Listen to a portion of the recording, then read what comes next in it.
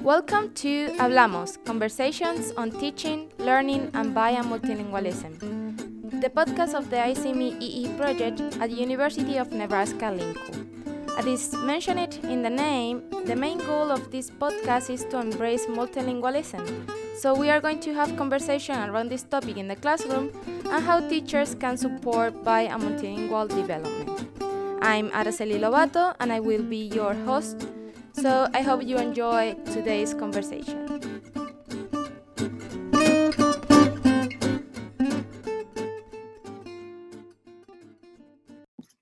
Hi, welcome to everybody to a new episode of our podcast.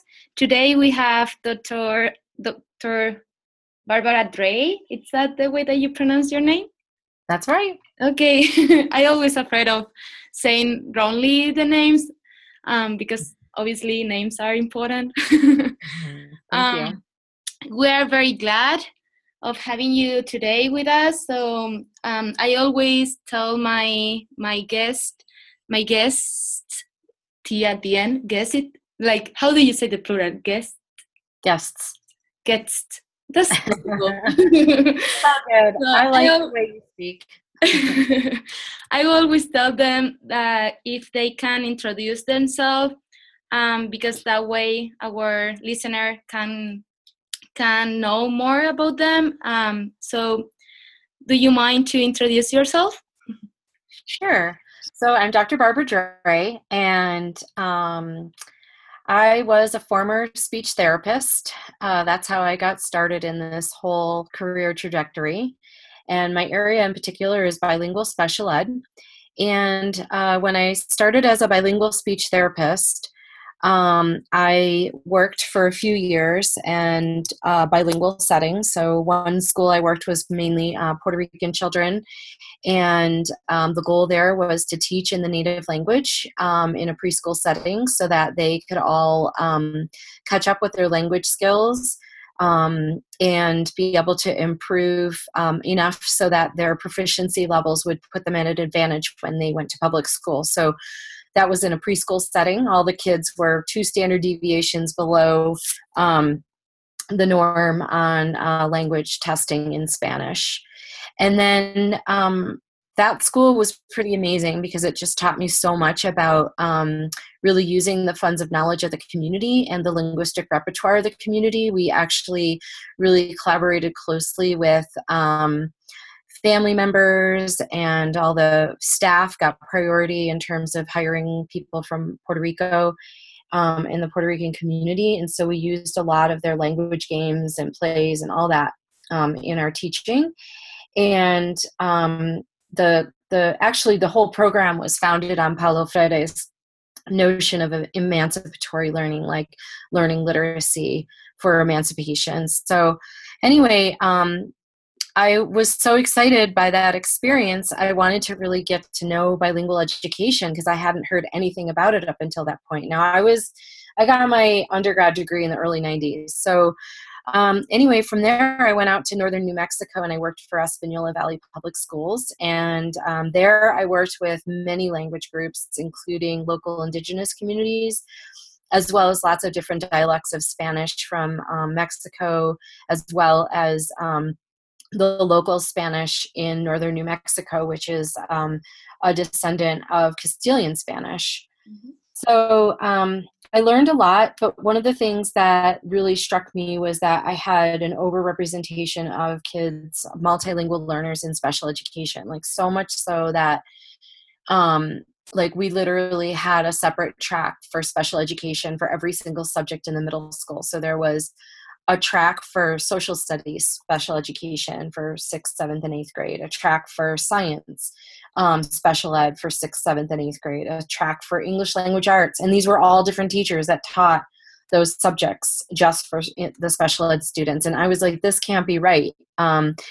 This isn't, a lot of my students were put in for pragmatics, and really the issues were around social uses of language. And it was like, that's not a disability, that's a cultural difference. And actually, a lot of my students were in second language, second culture acquisition process, and they weren't quote unquote disabled. So it really frustrated me. And I witnessed firsthand what Angela Valenzuela calls subtractive schooling, and that drove me back to grad school. And initially, I was going to go for linguistics and study the languages of the students brought into school, because they were deemed as like Spanglish or broken English and so forth. And I'm like, no, this is not. That's not what this is. There's something more going on. And then I learned my first semester in my linguistics program at UNM in Albuquerque that somebody had already done that awesome work. And actually, it's the oldest form of preserved Castilian Spanish spoken in the world. It's not even spoken in Spain anymore.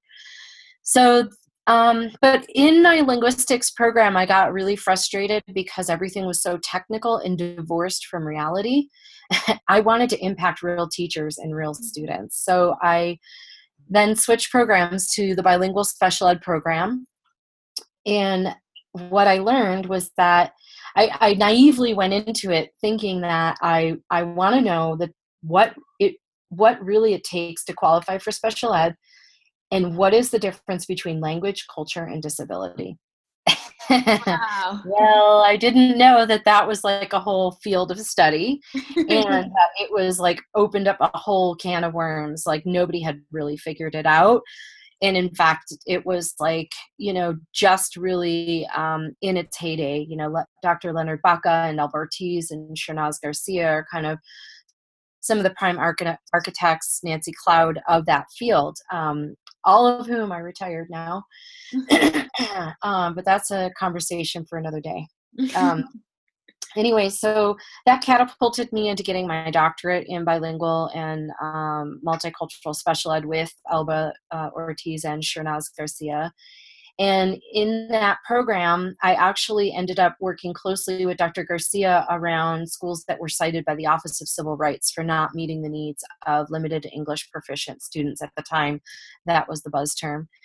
And what I found was that in the literature, in particular around culturally and linguistically responsive education, was a lot of, it may not be possible to shift white teachers' perspectives to help them adopt culturally and linguistically responsive practices. And me being a white teacher who had these sensibilities of social justice orientation, I just was like perplexed that was the pervasive perspective, that white teachers really can't teach what they don't know. And that started my journey. So my dissertation was utilizing adult learning theory called transformative learning, which was founded by Jack Mesereau. He studied his wife going back to school from quote unquote homemaker to professional back in the 70s, and looked at the process of transformation and what does that look like in adults. And that really gave me so much hope in terms of, see, there's a theory here that shows us that there are certain things that need to happen in order to help shift people's perspectives. Mm-hmm. And so my dissertation was around looking at white women who had a critical consciousness or social justice orientation, and what was it about their life histories that enabled them to adopt this perspective, and additionally, what was it about the pedagogy of the course where they had this transformative shift that enabled them to do that. And that's been my work ever since, is really advancing this notion of mindfulness pedagogy. And so how do we meet teachers where they're at, help them understand and recognize their own socialization, help them understand identity development, where they are in their own identity development in terms of race, culture, language, class, and so forth, basically a critical consciousness sensibility. And more importantly, what are those practices that teachers can adopt when they themselves are not from the same culture or linguistic background as the students that they serve? So, like Sonia Nieto and Isuri, they purport that, it is possible for teachers to have, to be culturally connected even when they don't share the same background as their students. And so that's really my work, is like, about hope and possibility. And the main theme these days of how I frame it is all teachers are language teachers. And that really dates back to my early experience as a speech therapist. And the other thing that's really critical in my experience is that I have a brother who's deaf. Mm-hmm. And from a very early age, he taught me what it meant to be culturally and linguistically deaf. And he is, somebody, a big advocate in the field. He prepares sign language interpreters at the University of Louisville. He went to Gallaudet, which is the only deaf university in the world. You have to be able to speak ASL be proficient in ASL in order to attend that university. So he taught me a lot about how to view people in the world. And that's where I started my career, was working with kids with significant disabilities who were nonverbal. And I never saw them as quote unquote disabled. I always saw them as human first, and that they had these challenges, but my job was to help them acquire functional communication to be able to really be included in society. And so that's really like my, epistemology. I don't buy into the deficit understandings. I don't really buy into the medical model that's predominantly promoted in special education. I really am pro-inclusion. I was a full inclusion teacher, both as a speech therapist and as a bilingual special education teacher. I had the most severe kids in the school, and I was the only one doing full inclusion. And that's because of how I was raised. I was raised in the disability community with my brother and his friends. And so, that really changes a person. And so I think that, one of the things that I wanted to say is just, in terms of anybody listening to this podcast, my brother really said something profound once when I interviewed him for a project. He said, I'm deaf. I'm always going to be deaf. Mm-hmm. And I have worked my entire life for you hearing people to better understand me. But what have you done to better understand me, my language, my culture? And that just like blew me out of the water. It was like, yeah, exactly. So that's really what I feel like my mission in the impetus of the work that I do with teachers is really to help them flip that script and get into the sensibility of all teachers are language teachers. We're there to crack the code and figure out the code and help students crack the code so that we can all coexist and be together and learn together and innovate together and all those good things. Wow. I think like my mind just blows up. That's the expression. I think I can see even smoke out of my brain right now, because your experience is like, wow. Unfortunately, I don't have so many experiences related to disabilities and students that or emergent bilinguals that has a disability, because when I was doing my master to be an English teacher in Spain, I didn't have any course related to special education. So those things that you are talking about for me are so new and so interesting, because I'm totally blank. So it sounds so interesting, and your dissertation was like, wow. So that's the reason why I said that my brain is like working so hard right now, because I see your point like very, very interesting, and I want to know more now. Well, I would be happy to share with you. I have a really good publication that a lot of teachers enjoy on the social construction of ability. That kind of helps lay out the field and kind of where the ideology of everything, of all of that and where we should be, really. You can send it to me and I can add it on the podcast notes so everybody can see it. And I'm not only the privileged one, so yeah, many people can do it too.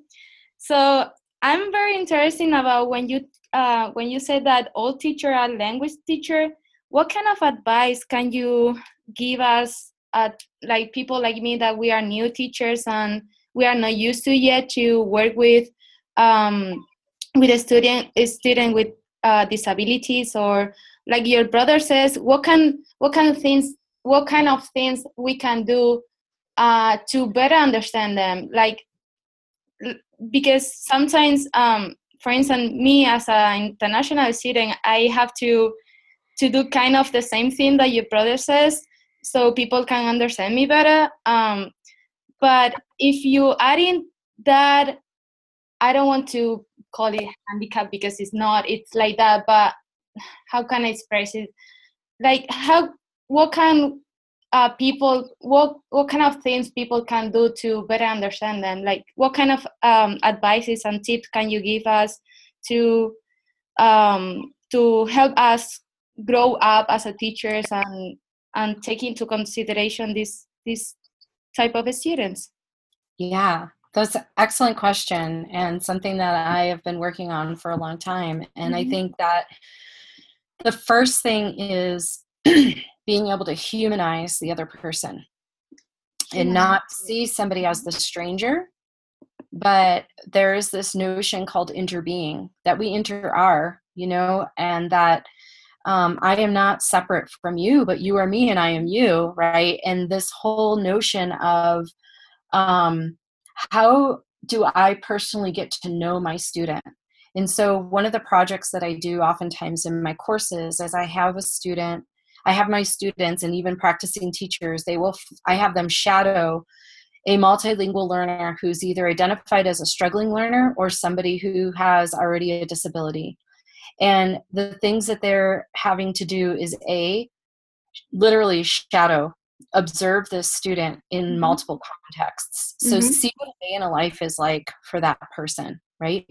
The second thing is to actually sit down and talk with the student and interview them and like learn more about them authentically. Like, what are your likes and dislikes? Like, what are you most challenged by in school, and what do you love about school? Who are your favorite teachers? Why? What do you do when you're not in school? Just like really learn who that person is, right? So you're humanizing that person.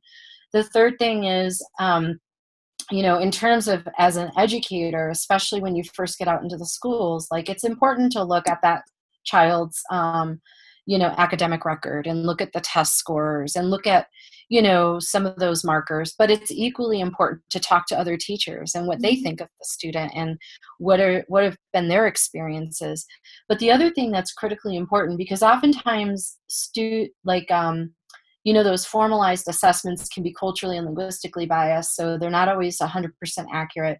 And sometimes teachers have lenses that they bring into the classroom that they may or may not favor certain students, right? So it's really important then, those observations and the interview, but also have that student bring in work samples of like what are things that they're prided by or just things that they struggle with, and kind of start to learn like how are they learning and what are their thoughts and how do they think. So the idea is like, really the only way that we're going to be able to create a truly inclusive, diverse society that is inclusive and, a society is welcoming of diversity is by dismantling the foreignness of the other, or the unfamiliarity or the strangeness, as some people call it, of the other, and really get into authentic relationship with each other, like really know me as a person. Because yes, I'm white. Yes, I'm female. Yes, I'm originally from Buffalo, New York. But you know what? I'm also a yoga teacher. I'm also, a health and wellness coach. I'm also, you know what I mean? There's so many other things that make me beyond just those outward markers that we often look at, and then we categorize or discriminate against people. So it's important to really, get to the humanness of each other. Yeah. Yeah, I like that. One of the things I remember that I learned in the course that I took last semester, for instance, instead of saying my autistic son, it's better to say my son who has autism, right? So right, person first language. Yeah. Yeah, I couldn't remember the name of that. But so, for instance, that is a little thing but we can do it and in a way to humanize person, because it's like I'm a person, I'm not a disability. Like I'm a person, and then I have this because I have it. But okay, so yeah, like I mean, I can remember, like, I just as a quick example, I had a student his name was Ricardo, and he was from the Isleta Pueblo in Albuquerque, New Mexico. Mm-hmm. And he came into my classroom, and many of the teachers were like, oh, he's so difficult. And the speech therapist was like, he drools, he doesn't have functional communication. It was like deficit, deficit, deficit. So I talked to the mom and I did a home visit. And what I found out was that because he had albinism, and he also, he had this rare disorder where like his cerebellum was stunted. So he didn't have a lot of gross motor control. And so he was going to continue to decline. So he would never be able to acquire the ability to use speech. So we were going to have to find another way for him to communicate. Well, he drooled because he had dysphagia. And that is a disorder where, you know, you have numbness in your throat. So he wasn't, of course, ever going to be able to not drool. That was just part of who he was, right? But I remember sitting down with mom and saying, so what is your goal for, like, what, if you could have one thing for your son, what would it be? And she was like, I just want him to be able to go to Burger King and order food without my help. That's like huge, right? Yeah. Well, the other thing that I learned about him was that because of his albinism, he was actually considered like the equivalent of like royalty in his community. And so they would actually dress him in a special headdress. He was like considered sacred. And he would march at the front of every procession for ceremonies in his community. So whenever they would have ceremonies, he was always at the front and greeting people and everything. And so it made so much sense why when he came to school, he was so confident and he was so social. He would walk up to people and I was like, oh, I totally get it. And then he didn't have this functional communication, right? And so it was like, okay. So then, you know, I had recommended that we work on getting him a communication device where you can record children's voice inside the device, and it can have different layers so that he can use them in different settings. And there was a local boy from the same community that I was going to use his voice. I also found out that he was in Tiwa classes, which is his native language. And so he understood Tiwa, so we could do a layer on his communication device in his native language. And I remember the speech therapist like fighting me, like, he can't even use sign language. And I'm like, he doesn't have the motor control to use sign language. He's never going to be able to use a picture exchange system. Like, you know, you have to understand who the person is, their capabilities and their areas of challenge. And you have to work directly with the parents to understand the community that child lives in to really get the full picture. Like, how does this child interact in their community? I mean, imagine this deficit orientation that I was given. And then I go into the home and I talk to the parents and I learn so much about like what a contribution he makes to the community. And it's just like, wow, you know, what are we missing so often when we just judge the book by the cover and we don't really get to know the families and the children and the communities that we serve? We have to get out there. And that's the other thing that I would say is that in all of my work, you know, that is something I pride myself in, is being active in my local communities, being active. Like when I work with teachers out in schools, when I do my research projects, which I have multiple projects, I make it a point to go out and see them in action and what's going on and learn more about their true needs and desires before I step in with any kind of idea. You know, I'm not one who's like top down, I'm bottom up. I consider myself a thought partner more than, you know, somebody who's just coming in with, you know, this research idea that I want to advance.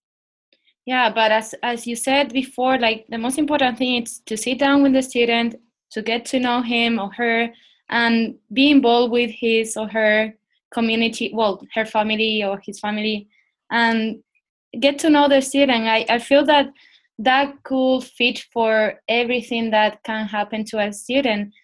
It doesn't matter if it has a disability, well, if he or she has a disability or they are emergent bilinguals, whatever. Like, teachers, we just need to know our students, even though if we have so many students and we don't have even time to have lunch. But I think that can like solve many things that we don't know. Like it can solve many problems or struggles that even teachers are not aware of that. Like as you said with your experience, like when you shared it, like this student was considered like he was very difficult. It's so difficult to work with him, and he was an important part of his community, but actually his real problem couldn't allow him to get the language function. So Yeah, and I think one of the most rewarding parts of that whole experience is that all the students that I taught that year, we were in full inclusion. And by the end of the year, well, actually, it was midway, the general ed kids were considered them their friends. You know, like, I want to go play with Ricardo, or I want to go play with Jesus, I want to go play with Gabriel. You know, it was like, it wasn't like we had to force that integration. Nice. Because they were so included and embedded in the system that it was like, these are my friends, you know?